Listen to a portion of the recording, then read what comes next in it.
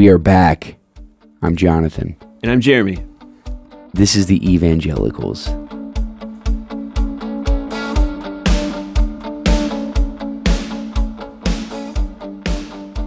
Jeremy, it's really nice to see you again. Yeah, it's been a while, but life kind of got crazy.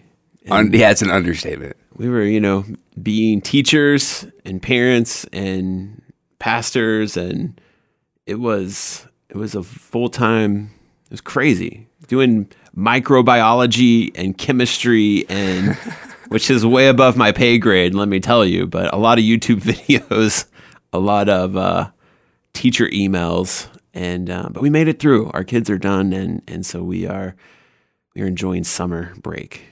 Has it been close to 3 months since we've gotten together? And it's definitely before, since obviously all this hit. Yeah, all of the in early March, the coronavirus, and yeah, it's like I said, it was just difficult to get over here, and the governor was asking us to stay home, so it felt weird to. Okay, I'll go to Lima, Ohio. Let's go hang out in close proximity. Exactly. 2 feet away from each other's faces, breathing on each other. So it just didn't feel like it was the right time. Yeah. Just trying to be respectful. And we talked about trying to do online or me calling in, and we just couldn't figure it out. And we felt that it might have been necessary if we actually made money on this podcast, which we started talking about, how we could get all of you listeners to give us money every week, Then it would be worth it. Then it would totally be worth it. Yeah, then we would have maybe compromised, some values. Right. You got to have your priorities. Come make some bucks, but unfortunately, this is not that much of a lucrative venture. So yeah, it's been a while, but it's been interesting. I think for most people, obviously, just trying to navigate. And we were just talking a little bit about even how do you help your family and especially your children through this time. And yeah, and my children, my oldest has become more of an introvert. He used to be the social one, but my youngest is like this social butterfly. How old are your kids again? My oldest is 16 and my youngest is 13. That's right. And so it's just been interesting to navigate him wanting to be hanging out with his friends and wanting to do all of these things and just trying to say, I know, but we just can't right now. And so it's just been an interesting, like I said, parenting through school, parenting through all of it has just been a fascinating journey. And honestly, it's been awesome for our family being together. Like, it's funny. I think that's been one of the reactions is I think some people are like, this is how we should spend all of our time without having a pandemic to make us be with each other and spend time together. Yeah. But like me and my oldest, one thing we did is we watched all of the Oscar movies from this past year. We just made a list and we just started picking them off and watching them. And that's been awesome, just talking through all of them and what are they trying to tell us. And he's really into movies and how they make them and all of the secret things in movies. And it's just been a whole lot of fun to journey through that. And so, yeah, things that I probably would have never done had I not been forced to stop. And we had talked about how we're in different phases of parenting, as I have a 6-year-old, 4-year-old, and almost 2-year-old. And for me, the being home more has really made me reassess parenting. Yeah. I'm convinced that my children, that their goal in life is to keep me for my own gratification. Like, they are the obstacles of my own personal gratification. And so, but the thing is, like, also just theologically speaking, like, that actually might be right. Because if I really take parenting seriously and take seriously the call to train them in righteousness, it really calls me to being more righteous and more selfless and more disciplined and all of these types of things that I may not be to the extent that I would like people to believe, right? And so parenting in close proximity, it really makes you look in the, if you're honest, it makes you look in the mirror, if you're not honest, Well, I think all of it, like, how much have we said, but maybe become more aware of in my own personal life? I won't throw anybody else under the bus, but like we talk about being a mom is a full-time job, but And then we talk about how many people have got on Facebook and said we need to pay teachers more. Yeah. And just the awareness of what a teacher maybe actually does has been kind of eye-opening, I think, for a lot of people. And so I think as I've journeyed through this time, it just does make you maybe even more grateful and thankful for what they do for my kids. Well, and there's two elements to that in this. I think in the recognition, I think some people are recognizing in their frustration of doing our modern educational system. I think that parents are recognizing, these educators are pretty smart and they're teaching our kids sophisticated things that either I've forgotten or I never learned. So there's the educational aspect to it, but there's also the parenting aspect to it. I think that some parents, especially of younger children, are recognizing that they can get through the education in about an hour and a half. So the question becomes, so what are you doing with my kid for the other 6 hours a day? And the fact of the matter is they're enculturating and disciplining your child. Yeah. And so a lot of what I'm hearing from some parents is, my kids they're just so out of control. And the reason is that I'm hearing is it's because they have no routine. That's why they're so out of control. And I try to kind of put it delicately, but the fact of the matter is it might be because they might be out of control because they don't have as much respect for you as they do for their teachers who give them discipline, who give them structure, right? And I'm looking in the mirror because as I'm looking at my own out of control, crazy children who are, I hope for them to have purpose and meaning when they wake up in the morning and every day. But sometimes when they seem kind of lost, I have to ask the question, am I giving them structure? Am I giving them discipline? Am I giving them meaningful work to do every day? And this becomes tough in a pandemic, where you can't go out and do activities to distract from the fact that maybe we aren't working on meaningful things, as a family. And so, this is, for us, has been a call back to more simple things, like writing cards to other people. Yeah. We talk in our family about how one of the points of life is to make life better for others. And so in a pandemic, how do you make life better for others, And so we've been working to troubleshoot with our kids while all of us are kind of looking in the mirror and thinking to ourselves, man, our lives are kind of pathetic right now. I think it's allowed, hopefully, I think something that's been kind of glaring for us is the lack of creativity when we look at our own lives.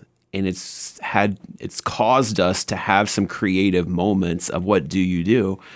One thing, this is just kind of silly, but and this is terrible, and so I'm just going to throw myself once again under the bus. So it's silly and terrible, everyone. Just get ready for this. I've talked to my brothers and my parents more during this time on a more consistent basis and more through video chat, but so we've been doing games amongst all of my parents and my brothers, and so That's sweet, man. We had a battleship tournament. No, you didn't. The old school battleship with brackets, and so then you would call the person that you were facing on FaceTime, and you would play each other, and it all boiled down, and then we all got on and watched the final two people battle it out on Battleship, and that was awesome. But that is epic. We would have never done that before. But just the creativity to say, what can we do together, even though we're not in the same place? What is something that we can do that engages our kids? It engages my parents. It engaged everybody in this full-on battleship tournament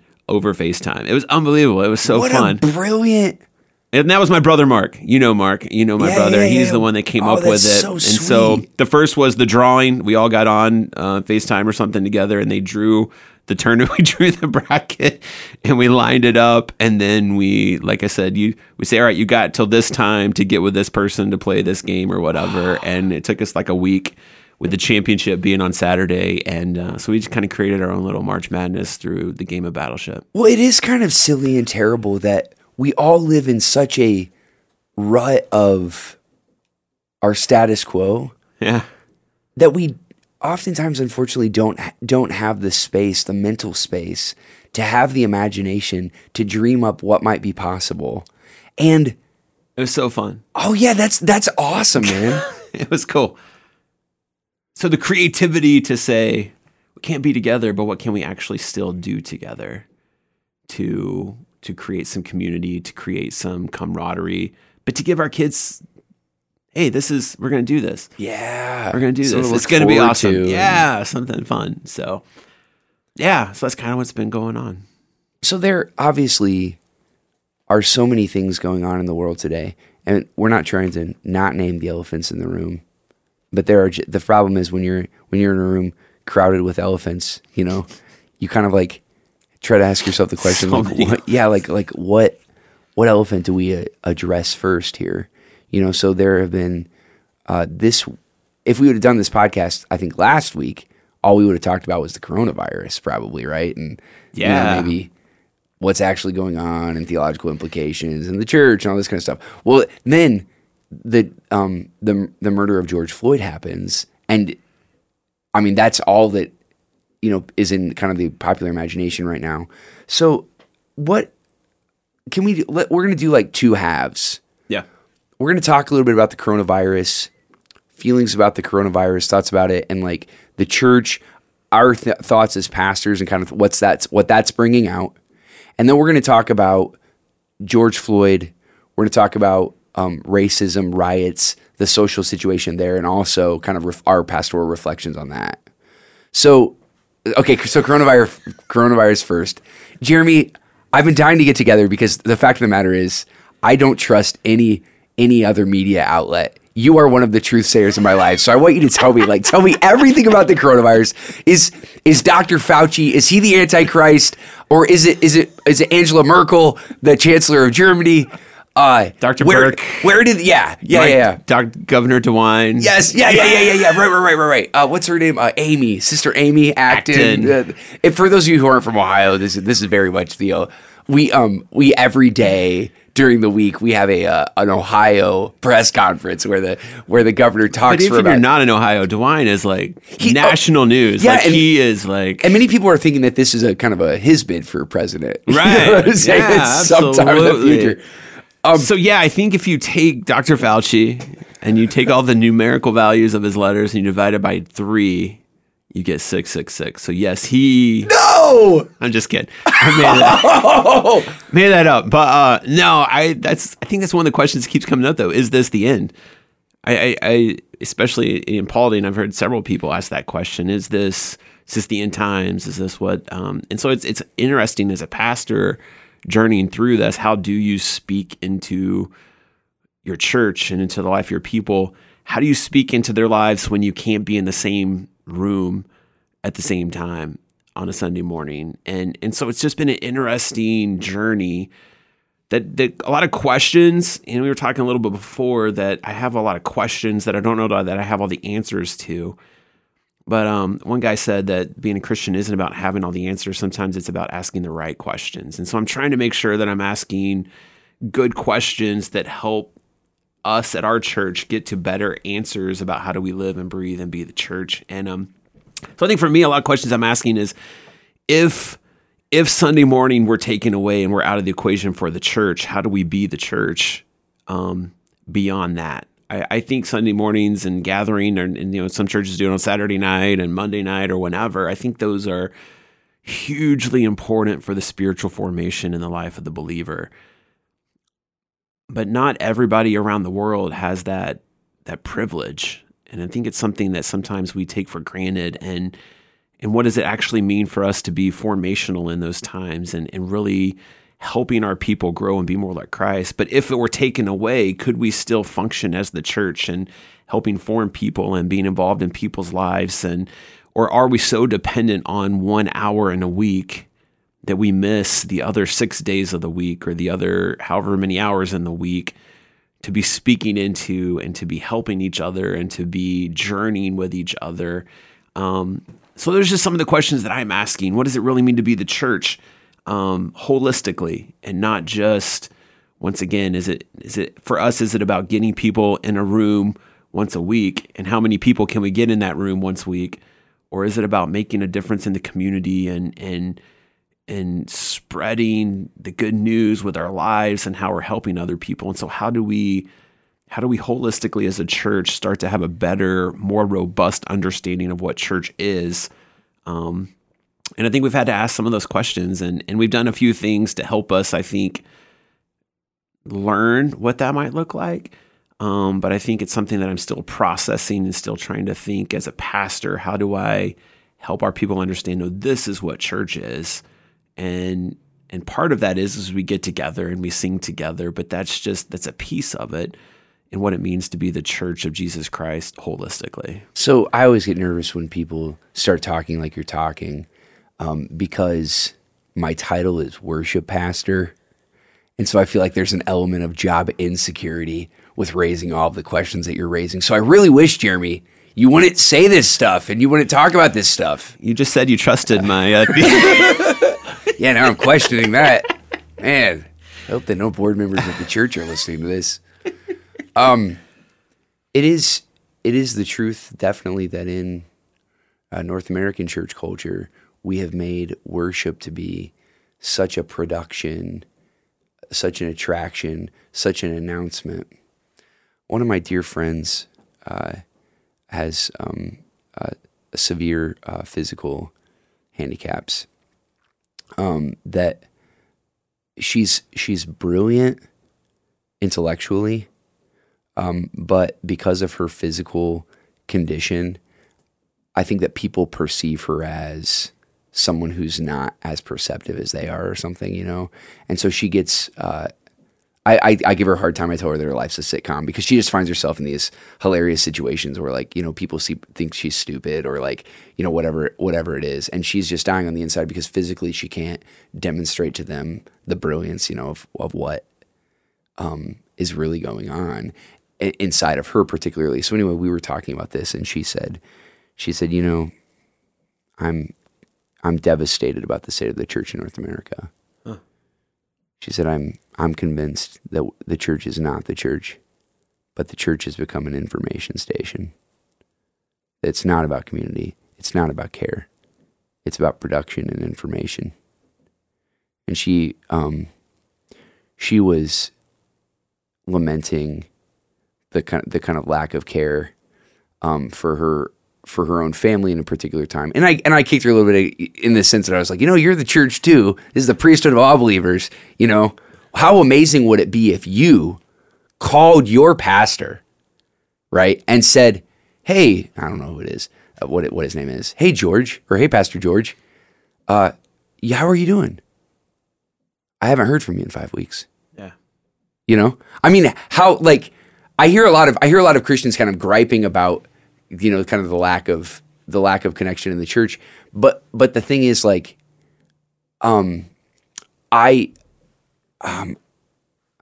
angst inside of me is this angst of, we've delegated the responsibility of the priesthood of all believers to worship leaders, to professional pastors, to these people. And because we've done this, when we find ourselves in a pandemic and we're asking ourselves, how do we be the church? We don't know how to perform the duties of discipleship, mission, church without kind of these professional officials. And the fact of the matter is, to a certain degree, I hate to say this, but my profession as a worship pastor is kind of like an expert, as a specialist, you know, in worship, in one sense is unnecessary. in the sense that God created us all for worship. He created us all for a community, and that there doesn't need to be an expert specialist like me kind of like telling you, you know, or leading you through, you know, how you ought to convene with God. But the fact of the matter is, we are very spiritually underformed. And so the reason that I find my job to be important is that I recognize that people in the church, they spend their time watching Netflix, engaging in relationships that are destructive to them all throughout the week. And so, you know, I often make the case for the hour. I'm like, you know, if all that we have is an hour, I pray that we at the least meet with Jesus for that hour. Sure. You know? But this conversation isn't about me as much as it's about the coronavirus and the church in America right now. And so I think that a lot of people are asking the question, you know, what does it mean to be the church? You said something about how people in different parts of the world don't have the luxury that we have. I think about some of the missionaries that we sponsor. So that's a part of the Church of the Nazarenes thing, is that we, support missionaries. One of our missionaries has that we were supporting over the last couple of years was a missionary in a Middle Eastern country where he and his family were the only Christian family in a particular town. And that was a very difficult assignment and experience for them, to say the least. And they experienced incredible discrimination and hardship. But for them, Christianity was primarily about their witness in the world. Yeah. That's what Christianity was. It was about their witness in the world. And it's amazing to me how we go through this pandemic where we're having this crisis of church in North America, where we're not, and the crisis of church is the fact that we're not gathering for worship, right? Right. And then immediately following it is this whole, the internet wars of the death of George Floyd. And I'm not convinced that the church knows how to represent Christ well online by what I'm seeing, right? I think the two are very connected. Like, that our understanding of what it means to be the people of God, our self-understanding, who we've kind of formed ourselves to be because we've relied so heavily on worship to be the primary spiritually forming service that the church provides, that we have. It was like somebody started to, I don't know, take off the Band-Aid with the pandemic, to say, oh, it seems like there's a problem here because when we can't meet, we don't know what to do. And then all of a sudden it just got completely ripped off, In our own church, I mean, people are fighting with each other online about views of whatever you want your hashtag to be that day. Black Lives Matter. Face masks. All this stuff. But I think what's interesting, and you were talking about earlier, and I think it's so much a vital piece in the questions that I feel like I'm trying to get at, not to puff me up, but it makes me ask it even more, is I think that what this coronavirus has highlighted is how people are isolated. And I think that it's been ramped up or amped up or taken to the next level with this coronavirus. But I think it has always been a problem. And so how do we as a church, if that's an issue, and I think even with people who are dealing with mental disorders, is that illness? Illness. I don't want to be politically, I don't want to offend anybody, but I think that was always an issue, and once again, we in the church have not always done a great job of talking about those things and addressing those things and trying to engage those things. And so I think what's happened in the coronavirus is that's been heightened to such a level because of the coronavirus. You know what I'm saying? But I think it's always been there on some level that people feel lonely and isolated, and this is taken to the next level. So how do we as a church, if that's where people are, how do we engage that? How do we help people have community outside of a Sunday morning for 1 hour, which once again, I think it's important, but how do we engage that? Because I think it's come to the surface at an even higher level.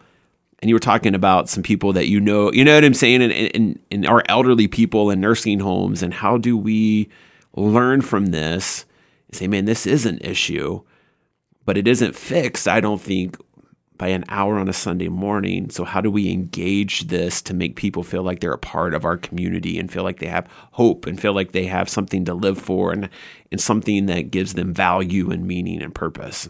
So the Western mind, I'm going to be agreeing with what you're saying. I'm taking the conversation, like, for the listener, we're not changing subjects. We're staying on this subject, but just a quick aside to get back to it. The Western mind is rooted, or the Western imagination is very much informed by empiricism.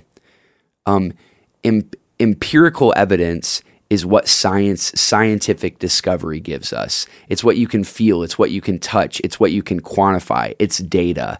That's empirical. Okay, that's empiricism, and we really believe that empirical material data is the truth, and that's what shapes the world. So so the coronavirus epidemic is shaped by the decisions that people are making politically, socially. The decisions that that we're making are rooted in empirical data. Sure. Like, I'm not trying to start controversy, but it probably is good to just put the cards on the table. There actually is a virus called COVID-19, and so really there different people at different levels studying in different ways are all trying to figure out how to keep people from getting this disease, COVID-19. And especially, how do we make sure our health system isn't overrun by Yes, people who have it? that's right. That's the biggest piece that isn't talked about a whole lot. It's not. So we're saying the most important thing in many situations is to help people not contract COVID-19. Right.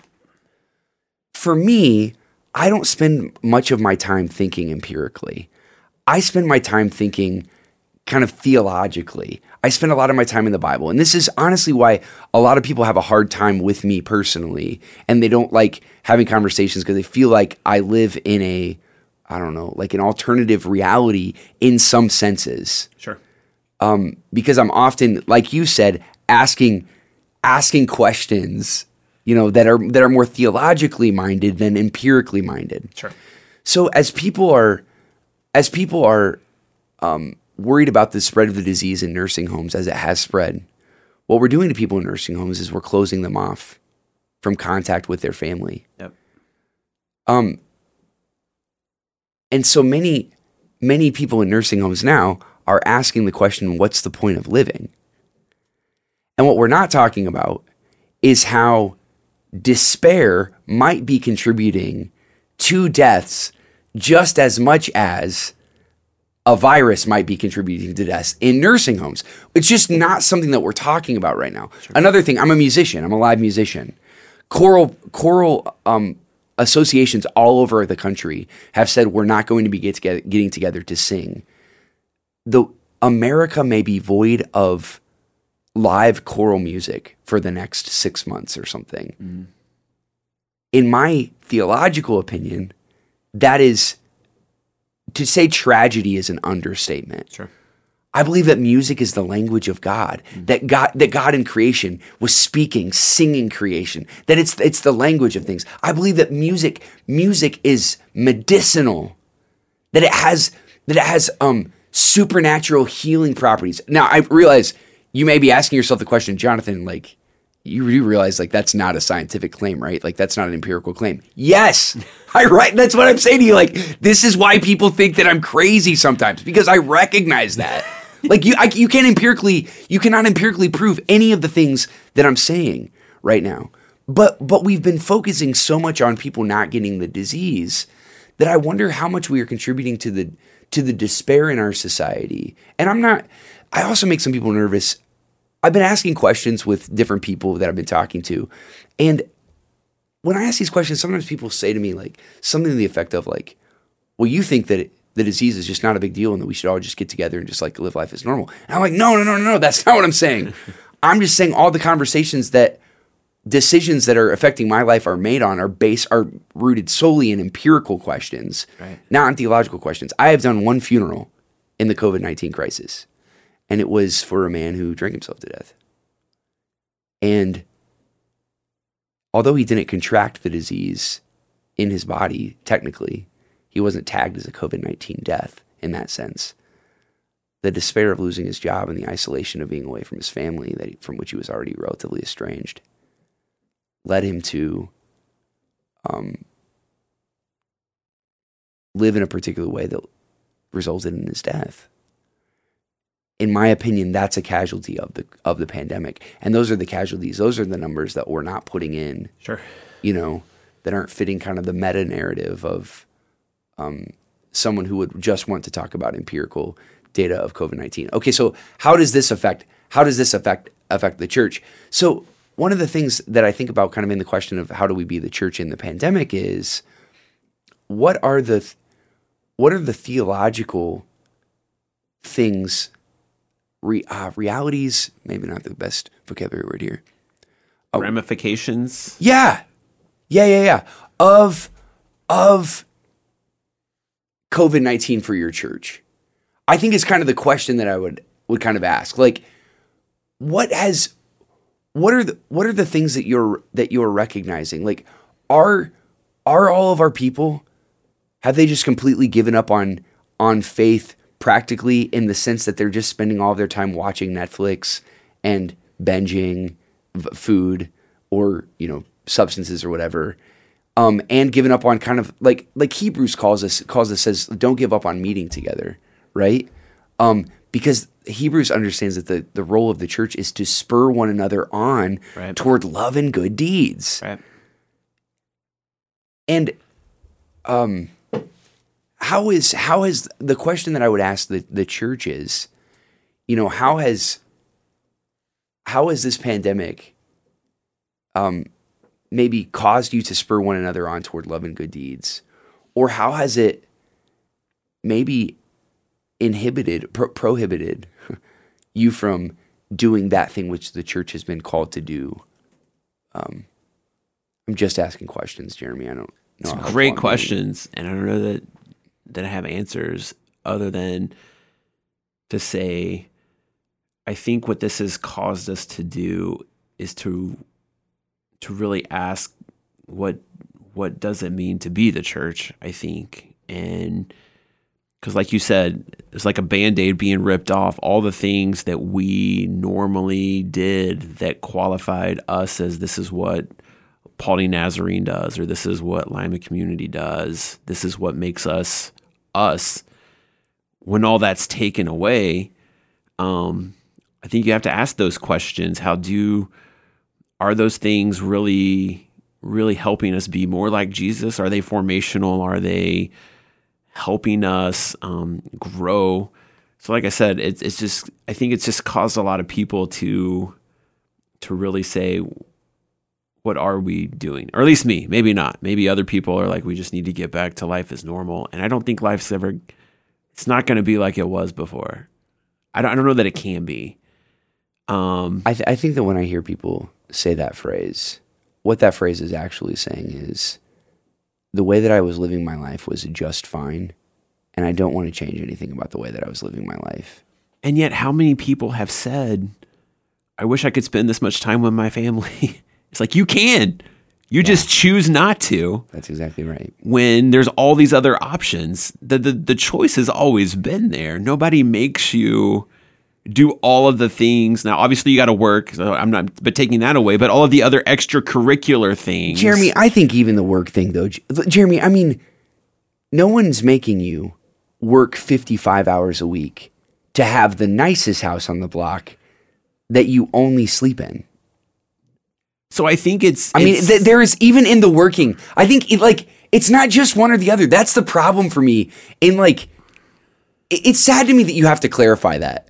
It's sad to me that you have to say, hey guys, I'm not saying don't work.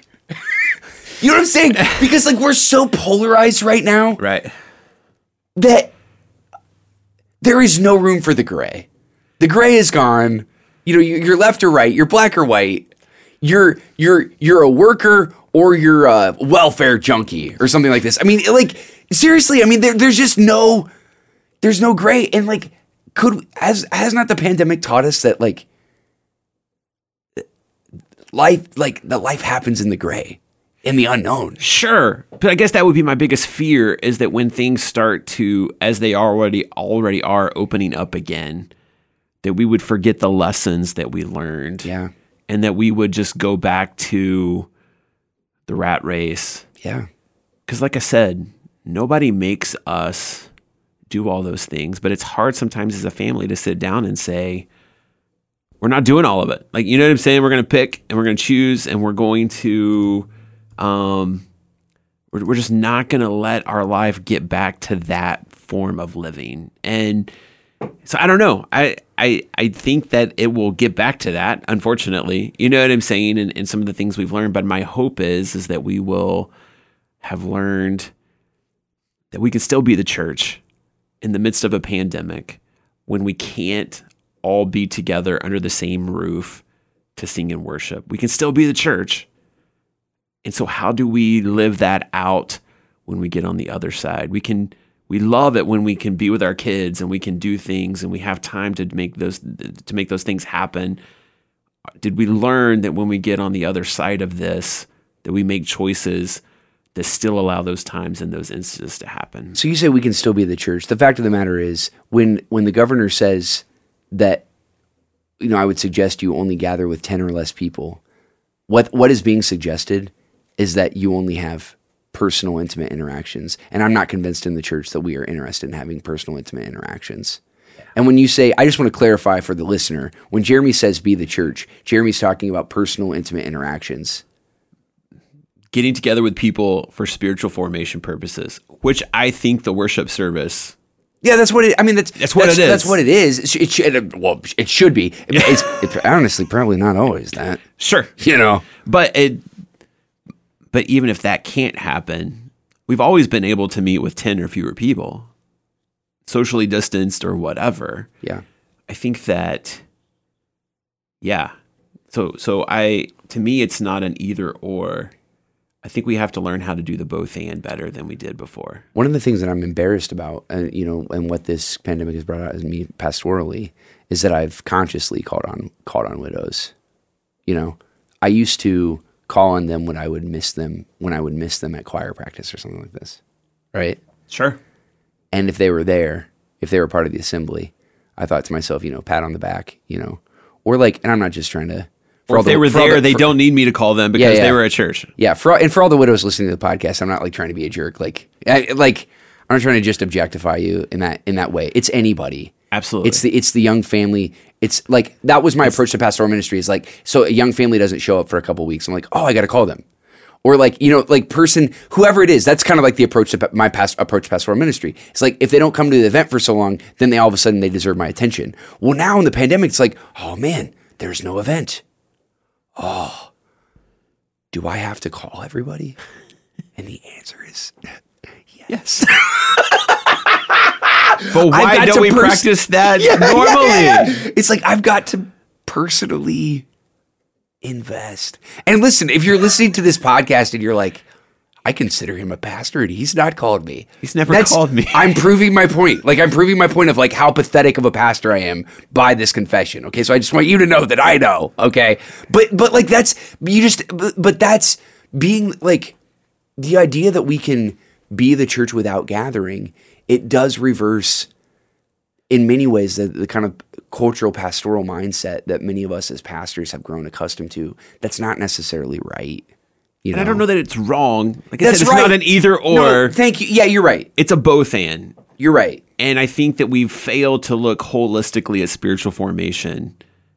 And maybe that's something that we can do better as we journey forward. If that's fair. No, it's fair. And I would throw it back on the listener, back on the layperson also. Absolutely.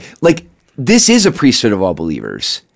And if you're ticked at your pastor right now because they've not been doing for you what you think they should, you need to realize that frustration is probably just as rooted in your expectations, right? In your pathetic expectations, as it is in your pastor's pathetic lack of action.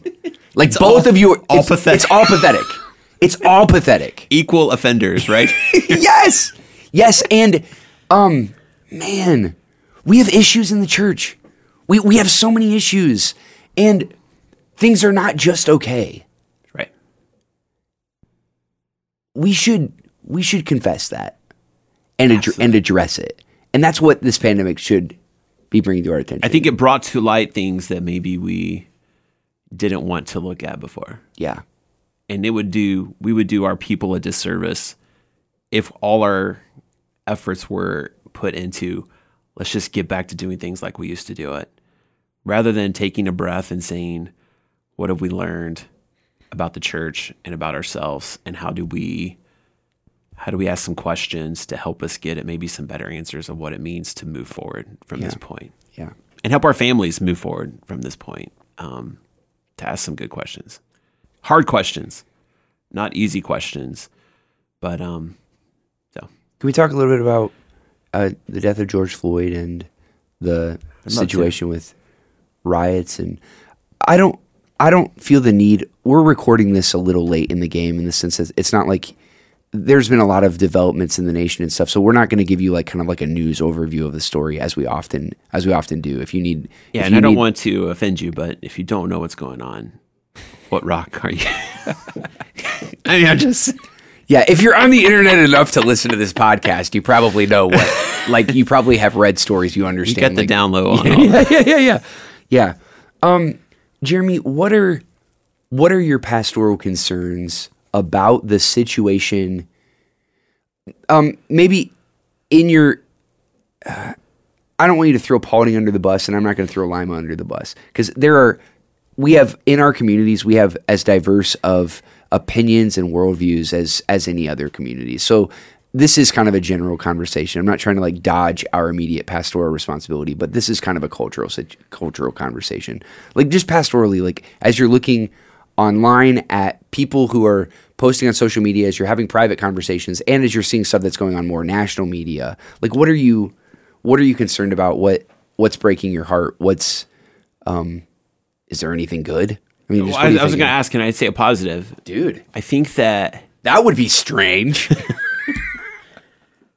I don't know why after this one, but even just people in my church who slammed Colin Kaepernick and slammed some of the things I've seen them post have been, there seems to be more of an awareness now. There's like a turn. There's a shift. And now I totally understand that something can happen tomorrow and the shift would go back to exactly, like the news cycle is so rapidly changing that somebody could say something and it will flip again. But I saw somebody post something and it just floored me about just even the whole Black Lives Matter.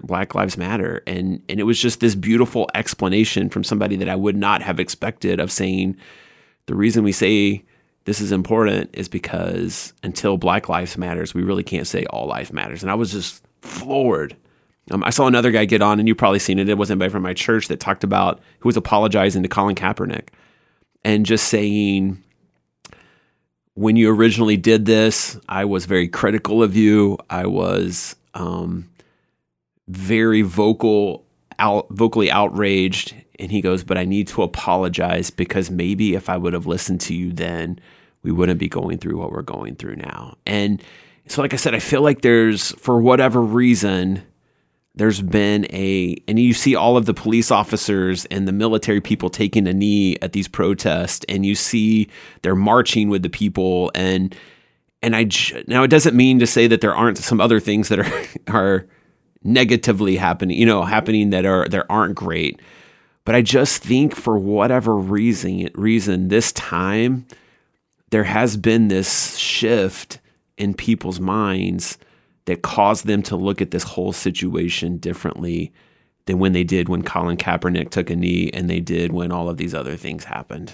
So that's a positive. That's something that I think, whoa, what's going on? It's causing me to just say something different.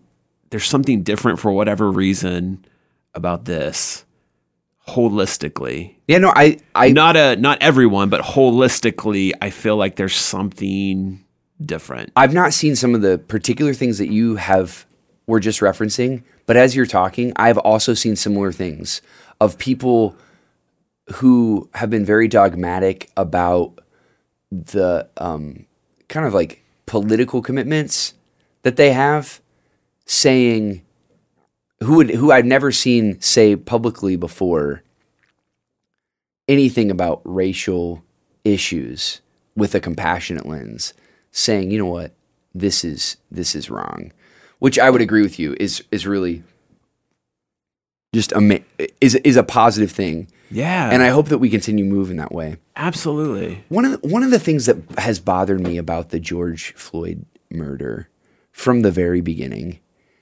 is what I see is complicit bystanders.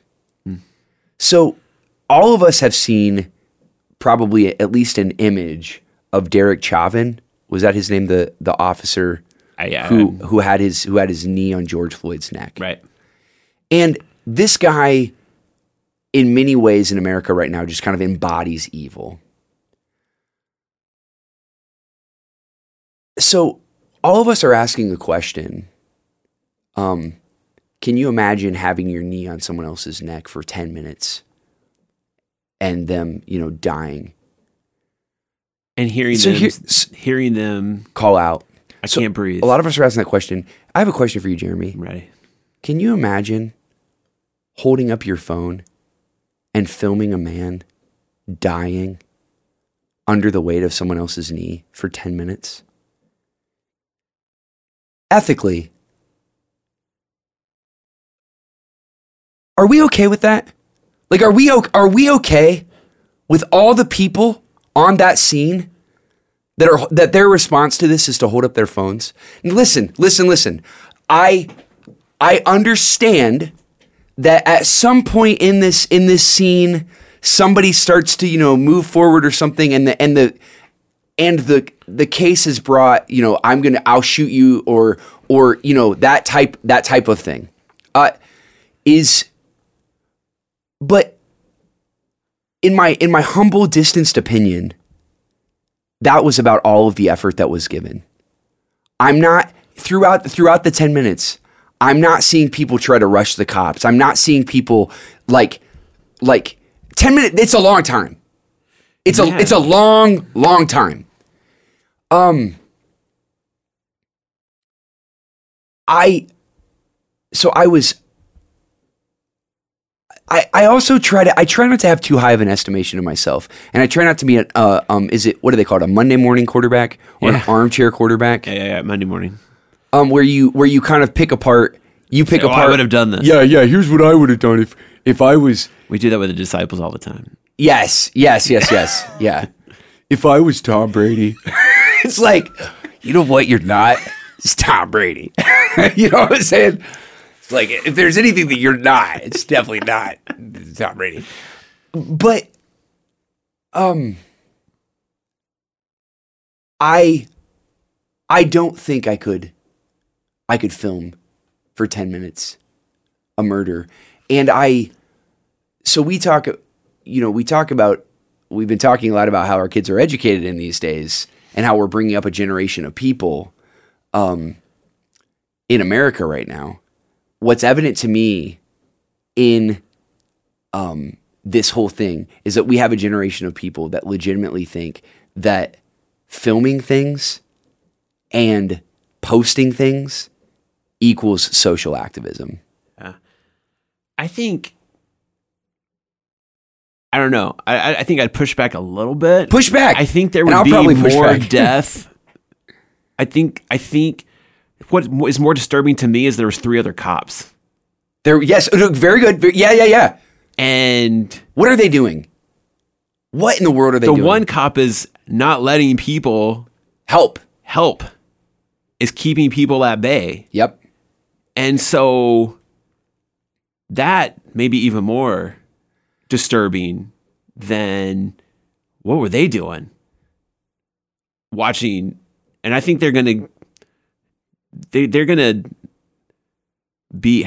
there'd be repercussions. Obviously, they lost their job. I think there's gonna be a little bit more than that. They've lost their jobs, but honestly, this guy Chauvin, he's only been charged with 3rd-degree murder, which 3rd-degree murder. Right. And a lot of people say, what is that? For the prosecutors, they want to make sure that you want to make sure that you're going to be able to have a jury actually hear the trial. You know what I'm saying? So I don't know what all will happen behind the scenes with that. But so listen, I totally understand what you're saying. Yeah, there were people standing around, but if they rush, do we have more than a George Floyd? So I would say, I mean, maybe not. I don't know. So, and I'm also a Christian. I'm primarily a Christian. Jesus says, "Greater love has no one than this." Sure. They lay down their life for their friends, and Jesus spends his entire time, through his ministry, redefining neighbor, redefining nuclear family, redefining who is actually my friend. Sure. Who's worth laying down my life for. Sure. If any one of the people that were standing around watching this claimed to be Christian, They did not respond correctly. And that may seem really, really strong and like, wow, Jonathan, you're being so judgmental. So Paul says, I'm not talking about people outside the church. I'm talking about people in the church. Sure. And Paul says, you have the mind of Christ. Right. And like the discerning person makes judgments about all things. This is we don't talk about this stuff because like it's politically incorrect to be decisive. Sure. It's very politically incorrect. I'm troubled. I think that the person taking the video is all of us. Oh, absolutely. I think that's the heart of what I'm saying. I'm not just saying that person should be indicted for murder or for complicitness, if that's a word, in the murder. Although I would say that ought to be considered. Sure. What I am saying is, all of us in America, we watch what Derek Chauvin is doing through the screen of a phone that somebody is standing there, and we're like, oh, this is a terrible thing. And that's like, I just have issues with that. I have this existential angst of, you know, what to actually respond existentially as a Christian, in my opinion, is to lay down your life. If we're actually talking about the extreme of murder and life and this type of thing, is like laying down your life. And so nothing that you can do or say online right now, to me, is doing anything for anybody. Which is I think is kind of the point of the blackout. What was it, Blackout Tuesday? Yeah. Sure. That happened. Yeah. Yeah, I guess, like I said, I hold the cops maybe to a little bit higher standard than the people who are... which is probably the right thing. But I think, like I said, I think there's a whole lot... Were they looking and thinking, there's no way he's going to... Like, as it's going on, I think your mind is trying to process what you're seeing. You know what I'm saying? Like I said, I'm not saying that they were completely innocent. But like I said, I felt like some of them were trying to get there, and that cop was like... No. Yeah. That was standing right there. Like, I think some of them did. And furthermore, you don't know he's actually going to die. Exactly right. You don't know that. There's probably some ounce in your brain that's like, he's not going to sit there. Is it worth me dying? Is it worth me getting shot? Surely he's about to put the guy in the back of the car and go down. I mean, I think there's a whole lot of, I don't know. I don't know what I would do. Like I said, the more I know and learn about myself, I feel like I'm right there with the disciples. I don't know that I would have, I think I would have run too. You know, like I just think it's easy that you're right to play Monday morning quarterback. But I know for sure those other 3 police or 4, like they should have been like, because they knew the guy that was on top of him. And they probably knew he maybe had some racist thought. You know what I'm saying? Like they should have for sure said, dude, let's put him in the car and let's let due process do what it's supposed to do. But they didn't. Yeah. Because they had more of the power than the people who were standing there. Like I said, So can we talk about that for a second? Please. So that right there, they had more of the power. I agree. Systematically, I agree. Sure. The problem for me with all of us getting so enraged about systematic oppression and systematic power is that we take the power out of the hands of the person with the cell phone. Sure. And we put the emphasis on, these are the people with the power. This is where the reform needs to happen. It doesn't need to happen with me. And I'm just disturbed. I don't... Here's a question. Please. Video's not taken. Yep. What happens? If they don't have a video showing what this guy did. It's kind of like the Ahmaud Arbery. No video of this guy getting shot by these 2 guys in Georgia. Nothing happens. Yeah, so I think I've wondered if the reason Derek Chauvin didn't move is because knowing that he was on camera, he didn't want to do anything else.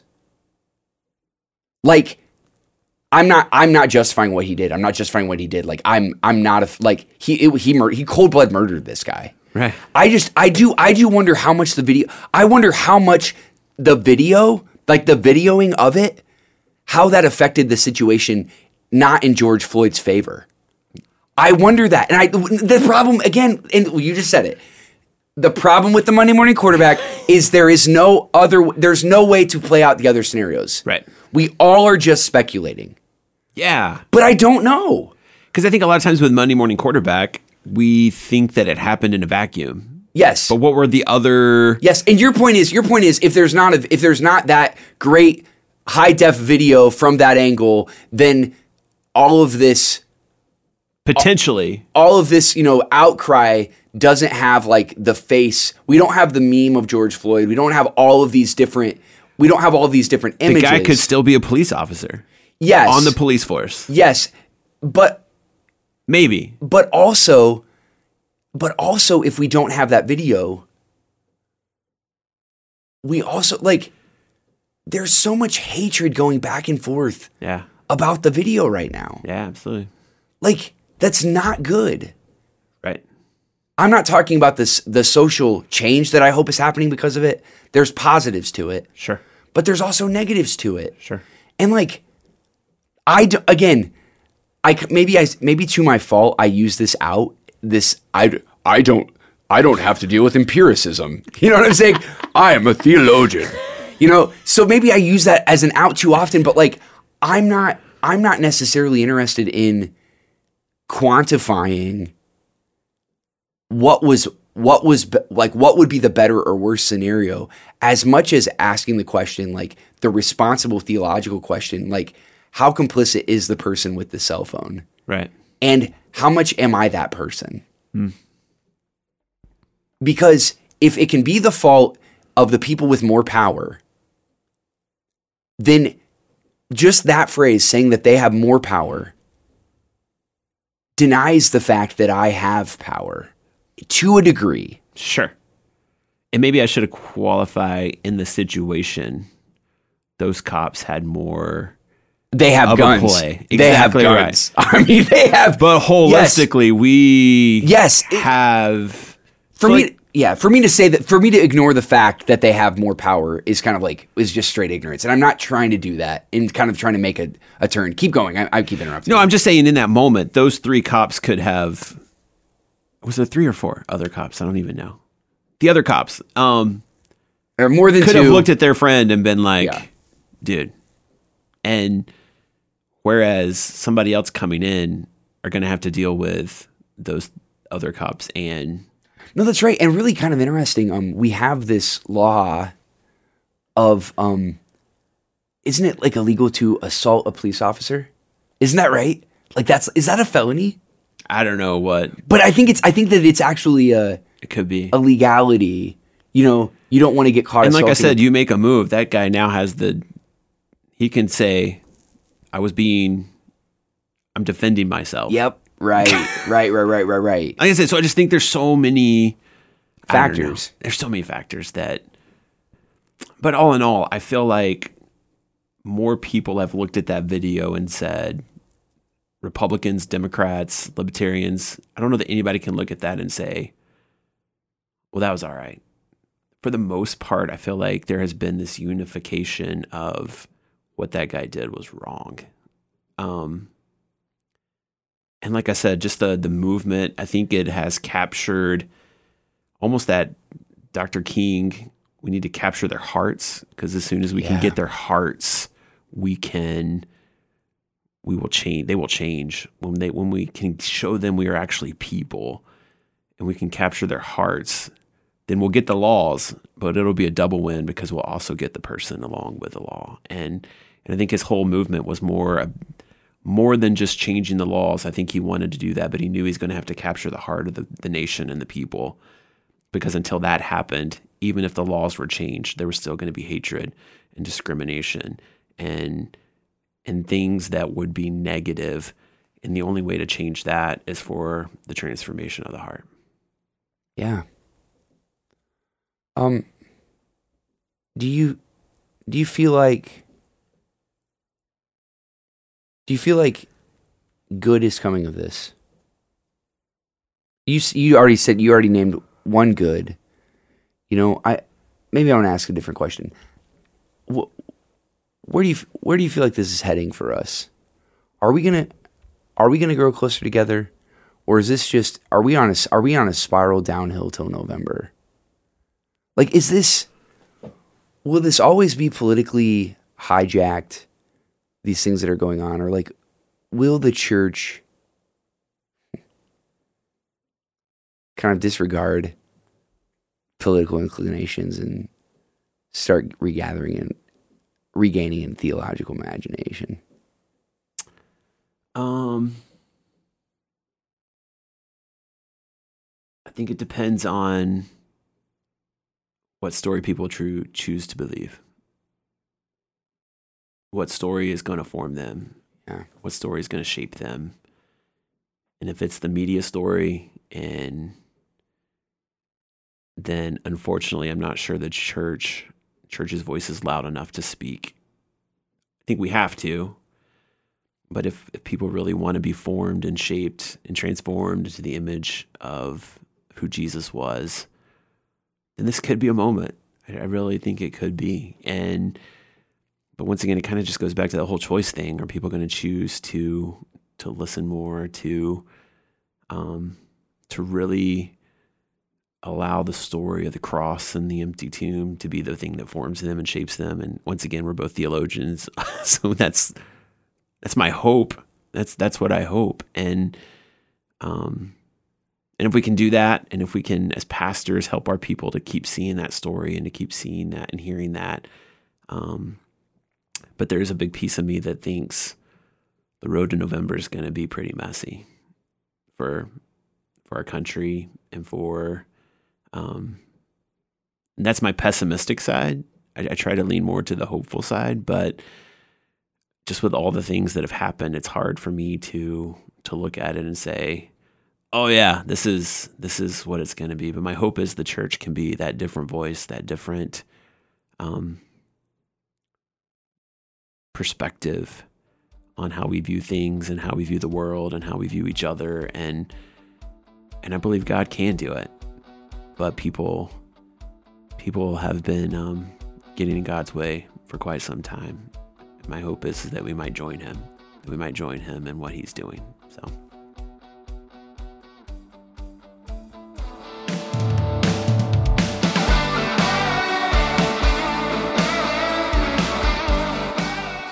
The Evangelicals podcast is recorded at Lima Community Church of the Nazarene in Lima, Ohio.